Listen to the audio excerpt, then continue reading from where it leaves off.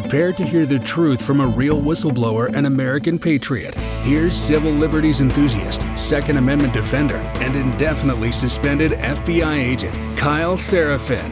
Good afternoon. Good morning, folks. I know it's going to be some weird time that this drops out there. So I'm going to say, first of all, Happy New Year. It's December 31st of 2022, the last day of 2022. And I wanted to share some thoughts, kind of tell you what I've been doing for the last couple of days, but let's go ahead and do a whole recap of this year and what you can look forward to on the Kyle Seraphin Show in 2023. So thanks so much for joining us. Thank you for subscribing. We really appreciate that. I've seen my subscribers grow every day. And whenever you guys sign on to our Rumble channel, I actually get a little update. So I know all of your screen names, at least for a few seconds. And I'm grateful for all of you guys wanting to hear what the mission is and what the message is that me and producer Phil are sharing as this weird time has been kind of progressing. So just a couple of thoughts as we close out 2022. It's been a very tumultuous year for myself, for my family. I know it's been very strange for Phil, even though he's able to accomplish his decade-long dream of producing my podcast, which is pretty funny. Something that he and I talked about when we were sitting on the street doing surveillance, and not something that we actually thought was probably going to happen. But circumstances are very unusual, and God's plan is not our plan. So I think that's kind of fun to see how things work out. So I just want to kind of go over what went down in 2022 and how I ended up here talking to you at the end of this year.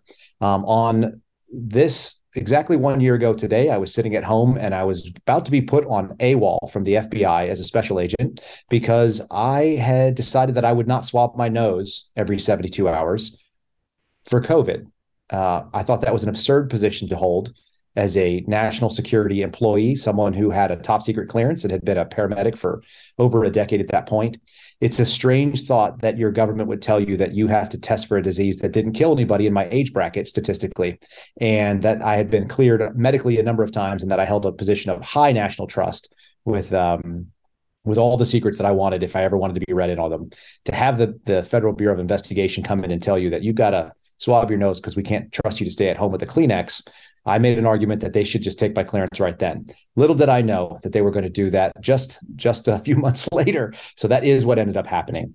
On March 4th, as the State of the Union went down, I was removed from the office. I was allowed to go back to the office because Joe Biden's administration had decided that we were all safe again and everybody needed to stop testing for COVID and masks were now optional. So we all saw the goalpost moving in real time in 2022.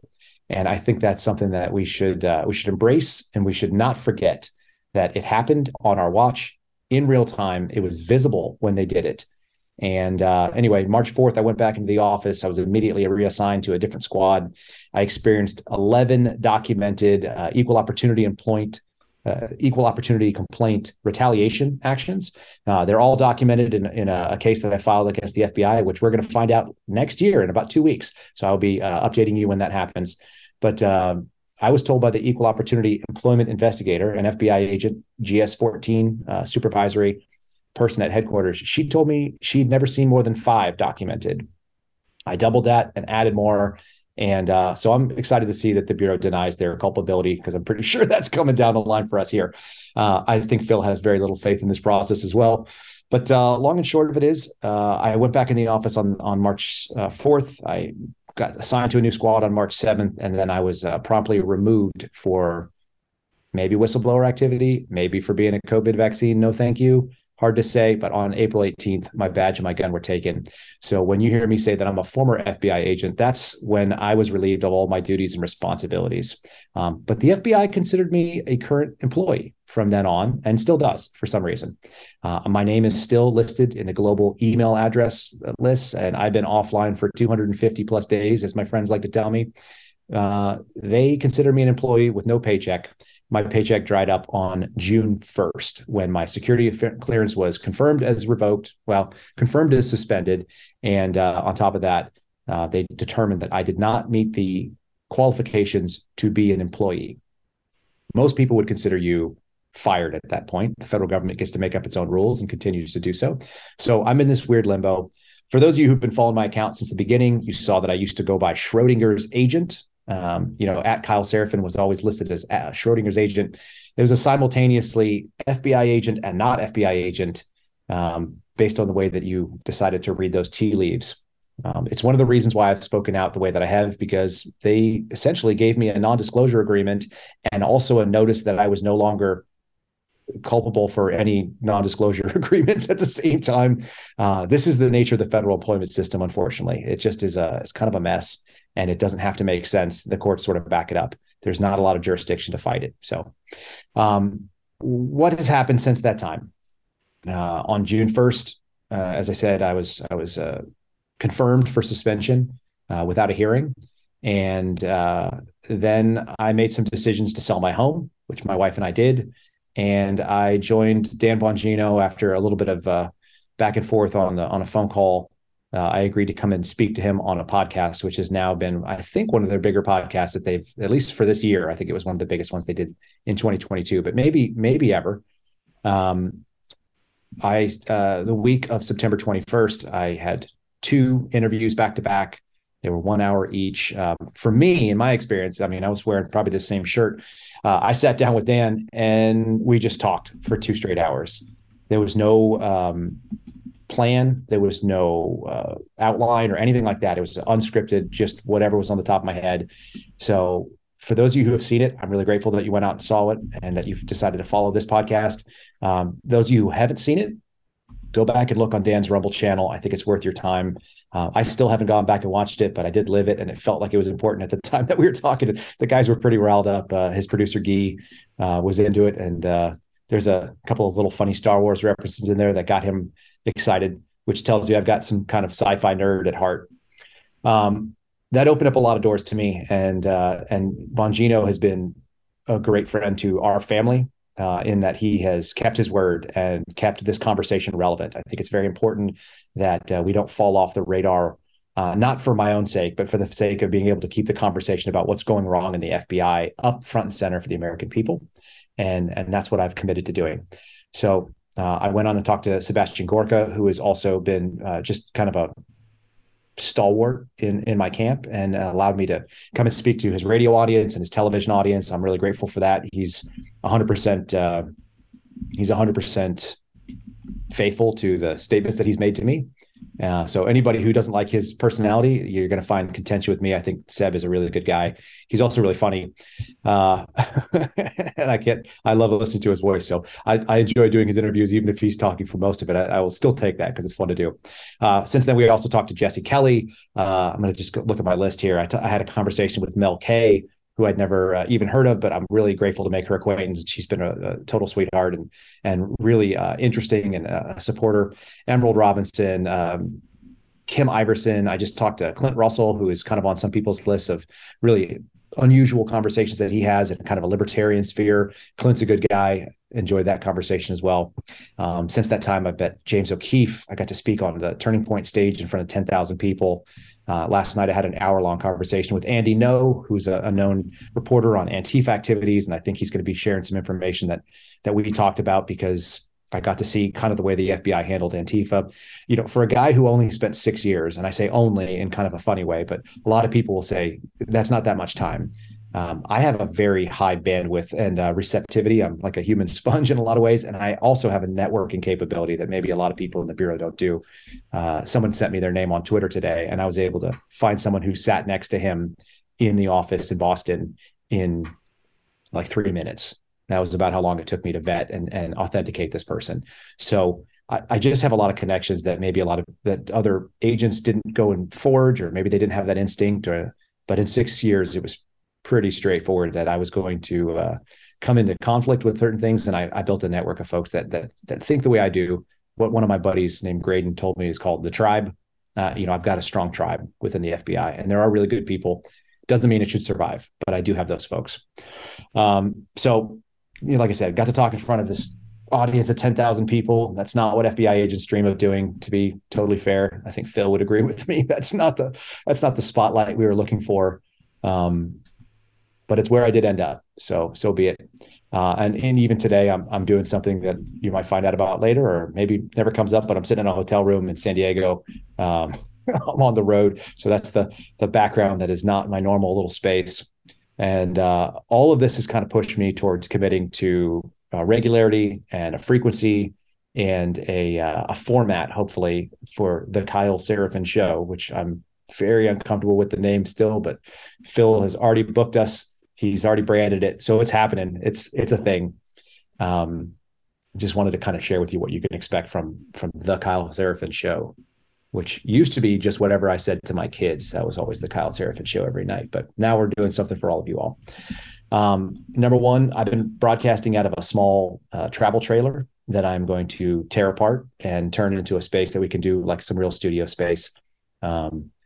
If things go the way that they could, we may be dragging this around and doing interviews in person with people because it's mobile. Obviously, it's got wheels, and it could be a lot of fun that we get to go and talk to some people in person. Since my interview with Sheriff Mark Kreider, I actually went to Walla Walla and met up with him, and we had some really good conversations as well. So I'd love to be able to do some of these interviews in person. So that may happen, but you could expect a long form, unscripted. I hate to say things like Joe Rogan style, but essentially the things that made Rogan so famous was those long conversations where he just sat down and had a talk with somebody that was interesting. I'm going to be doing those and sending them out on Mondays. And the idea is that we'll tape them beforehand. They're not going to be live, but they will be put out in a way that you can space them out. They're not going to be, tied to a very, time in the world. So they'll be interesting to you whenever you decide to listen to them. And anytime during that week, if you want to put them out, I used to always do my long drives on Wednesdays. I called it Windshield Wednesdays. And I would just drive out to the Indian Reservation for work, or I would drive out for long interviews in places that were not close. So there's probably some day in your week when you want something to listen to that's going to be like a lot of time. Those are the days that you're going to want to listen to our Monday morning drops. And they will be anywhere from probably an hour to 3 hours long. I'm not going to cut it off. If there's information to share, we're going to do it. If we get bored or somebody has to pee and we got to shut it down, then we'll do that too. But you could expect a long form on Monday. And then two more, probably Wednesday and Friday will be the likely days, but we'll ask your forgiveness if there's some travel in between. And we will do a little bit different segment. It'll be analytical from some of the articles that we're reading, that I'm reading, that Phil's reading, that the suspendables that you've probably seen now in the New York Times are reading. Those are all going to funnel in, and we'll do some long form analysis. It'll be discussions of the surveillance state that we're dealing with, the way that the FBI is looking at you, the way the intelligence community is looking at you. We'll have some reflections on things like the Twitter files and things like that, which I've been involved in some of those space discussions in front of a lot of people, and just kind of sharing a perspective that is not easily accessible to many people. Having a background with the intelligence community, which I briefly did, and was able to work in DC, where you really get to see what the belly of the beast is about. And then the ongoing discussions that I'm having in the background with people who do that kind of work. We're going to give you some of that analysis. So you'll get those things on Wednesdays and Fridays. I'm going to try to keep it to an hour, and I'm going to give you some upfront, and the format should be pretty straightforward. You're going to hear what we're going to talk about. You can kind of, if we get really good, we even start breaking into some chapters for that hour for you.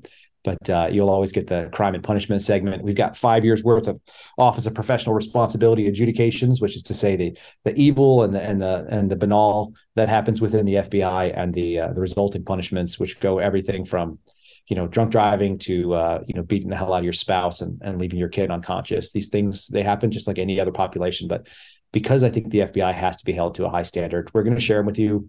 We'll see how that works out and how much the Office of Inspector General likes us sharing their dirty laundry. I do think it's America's information. I think it is everybody's right to know what they're paying for with their tax dollars.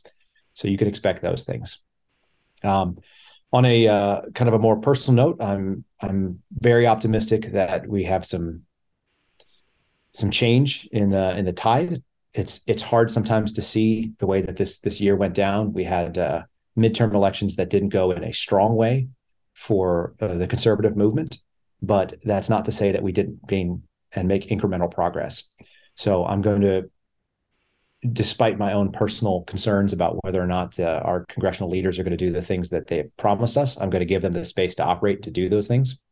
And then if they don't, you're going to hear us talking about it and hold them verbally accountable, at least, and try to push the envelope forward. Some of the things that people can do, I get kind of comments, and people will ask, how can we support what's going on? How can you guys how can we move the ball forward? What do we do? Well, everybody's looking for that action plan. And I think that is indicative of the way the conservative movement has been able to be on the back foot and really retreating across a lot of the things we've seen since 2020. We're historically a don't get involved, live and let live, leave me to my own devices. Don't get in my house and I'll stay out of yours. I don't think we can do that anymore. I think that if you have not looked down on the ground and drawn a red line and say that I'm not going to backpedal beyond this space, if you haven't set your feet and decided what you're going to do, then you are going to continually be struggling to come up with a way to react. When you're training for law enforcement, we often talk about action beats reaction. It's something I mentioned in my little turning point speech. It's one of those fundamental truths about human interactions that if you are not prepared to act positively, then you will react, and you may not react the way that you choose to if you have enough time to think about it. So I encourage everybody to draw those lines in the sand, whether it's what you're going to allow teaching of your children, whether you're going to accept certain types of behaviors from your employer. Make a financial plan, make an emotional plan, make a verbal plan, make a spiritual plan to be able to react or decide your action before these things are pushed on you.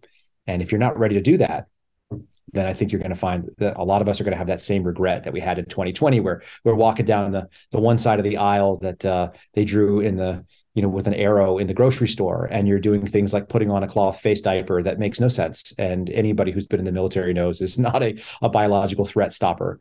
And, it's just all these things that nobody was prepared to answer these questions. You've seen what they're willing to throw out. You can expect what they're going to be coming on with next.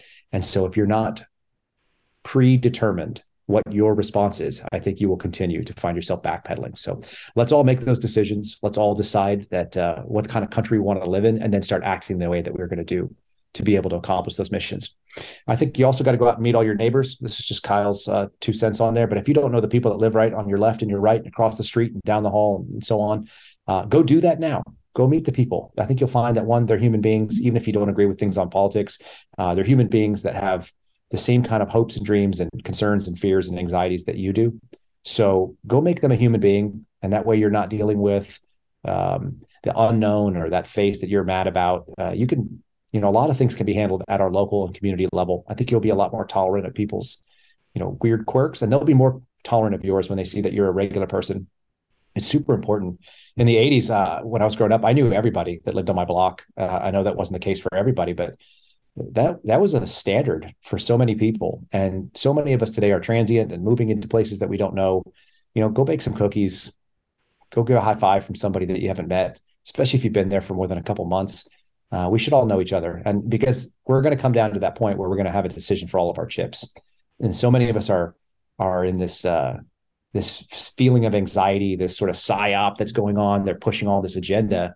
And if you're not out there making the network connections, you're going to feel very isolated.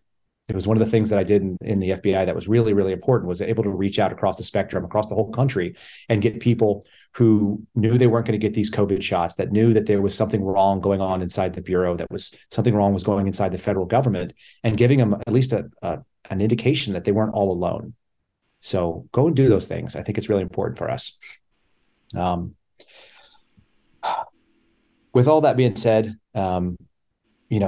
you can also contact your congressman. You can go out and you can tell your senators what you expect from them. We need to really put the firm demand out there of what our elected representatives are representing from us. If they get 50 phone calls that says that they're expecting something, that may be 50 of the 75 phone calls they received that day. You can move the needle with not very many people, because the perception is the reality. And I think a lot more people than not feel the way that you might. So get your friends to call, pick up the phone, send an email, let them know what it is. You're going to get some generic response back. That's okay. You can do it again in another week. It doesn't cost much of anything, and it doesn't take that much time. But get into the process. If you're just going to sit back and accept whatever comes your way, then that is the governance that you're willing to accept. And if you're not willing to accept it, then get active, all of us. Whether it's going out there and doing something like, I know what I did. I gave up my paycheck. I gave up a shot for a pension, and I moved my family out of my house so that we could continue to do this thing. I'm sharing these things. I do not have a strong desire to be a public personality in any way, and yet I'm going against all my preserving instincts to air these things because I think it needs to be said. And that's how we got some of the guests that we're going to be having coming up. So in this coming year, you're going to hear a bunch of different voices. And that's really what I'm using this platform to do, is to expose voices from not big names. I don't want to hear I love what Peter McCullough says, but I don't need Peter McCullough to come on to tell me a medical perspective. I'm going to have a doctor that you've never heard of who worked out of Boston Hospital. I'm going to give you somebody who worked in a rural hospital in Colorado, 2 different anesthesiologists who came up with 2 different ideas about what was happening. They probably don't even agree with each other politically based on where they live and how they live.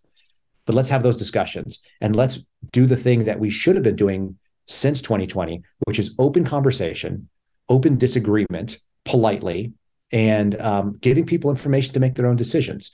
You've got to make those decisions. So if you want to know where your line in the sand is, you're going to have some information. And that's what I'm going to try to bring you. I've got former FBI, retired agents, retired analysts, people who got fired, people who got canceled, people from inside what we would call the deep state, people that were working in that apparatus that can kind of explain to you from a very human perspective what it is, what it feels like to work there, how those things, what the actual mechanisms are. So often people assume there's this cabal of people that are hiding in the back room, smoking cigars and, deciding the fate of this country. And more often than not, it's like nerdy guys that have a pocket protector that are walking into somebody's office with a terrible idea, and nobody says no to the bad idea fairy. So many times the simplest explanation is the case. And it doesn't have to be that these people that are working at all these different private entities now are working on behalf of the federal government. It's a lot of times it's because that's all they know. That's all they worked in for 30 plus years, and they got a pension and they walked out. And of course they continue to think the same way, and their friends still work in those agencies. So it doesn't have to be nefarious for it still to be a malignant situation. So we're going to bring you some of these voices that you wouldn't otherwise hear, people that probably wouldn't talk to a mainstream media type. They're going to talk to someone who has a similar background, who knows what the acronyms they're saying are. And by the way, I'll decode those as we go. The acronym game inside the federal government is every bit as bad. It doesn't matter if you're in the military or you work for the Bureau or you work for anybody else. They just say things for ease of use, and they assume that everybody knows what they are. Half the time, I don't know what the hell the acronym means. So we're going to get those answers. We're going to ask the questions that you want to have asked, that if you put them out there in advance, we'll let you know who we're going to be bringing on. And if you have some deep burning question for the kind of person with the background that I'm bringing on, I'll ask the question for you and we'll get an answer. And we'll come to some interesting conclusions that I think that we wouldn't without knowing the information that we're going to have. So look forward to that in this next this year as we come in and wrap up. And I said this on an interview, but if you told me that I would be suggesting that people that I don't know pray for this country when I was 25 years old, I would have laughed at you. That was not the life that I was living at 25. It's not what I would have expected of myself. But this whole journey has been just a wild kind of spiritual experience for me, really a reawakening and a reminder that I'm not driving the train. And so many of us are not driving the train. A lot of us look at America as being, that city on the hill, that temple that is meant to be defended. But I think we've reached that point where we're kind of the Jesus with the whip of cords driving out the moneylenders. They've corrupted what it looked like, and they have turned it into a thing that it was never meant to be. It was not meant to be a place of commerce, and at least in the temple sense. And America was never meant to be a place where ideas were censored, or that free thought and free speech were not allowed, or that we couldn't have a discussion with our neighbors, or that we couldn't disagree politely and move on, that we all had to have this like homogeneity of thought. That's not the case. That's the brilliance of America. I mean, we have people from every country that have come here and sought to be part of this weird melding pot experience. That was my childhood. I don't know that my kids are going to get a chance to do it unless we all do something right now where we listen to weird voices. And especially if you disagree with me, reach out to me on the open DMs. I get the weirdest stuff you can imagine on Twitter. I'm fairly familiar with what mental illness looks like after being a paramedic. So I get some of that. I get people who don't like what I have to say. I'll engage you. I'm happy to talk with you. And if you have a really good perspective and you have a lot of information to share, we'll have you on the show. We'll have you on the show and do a long form interview where you can tell me how much you disagree with me. And we'll see if your ideas stand up to scrutiny, because I'm more than happy to hear it. So all that being said, Happy New Year.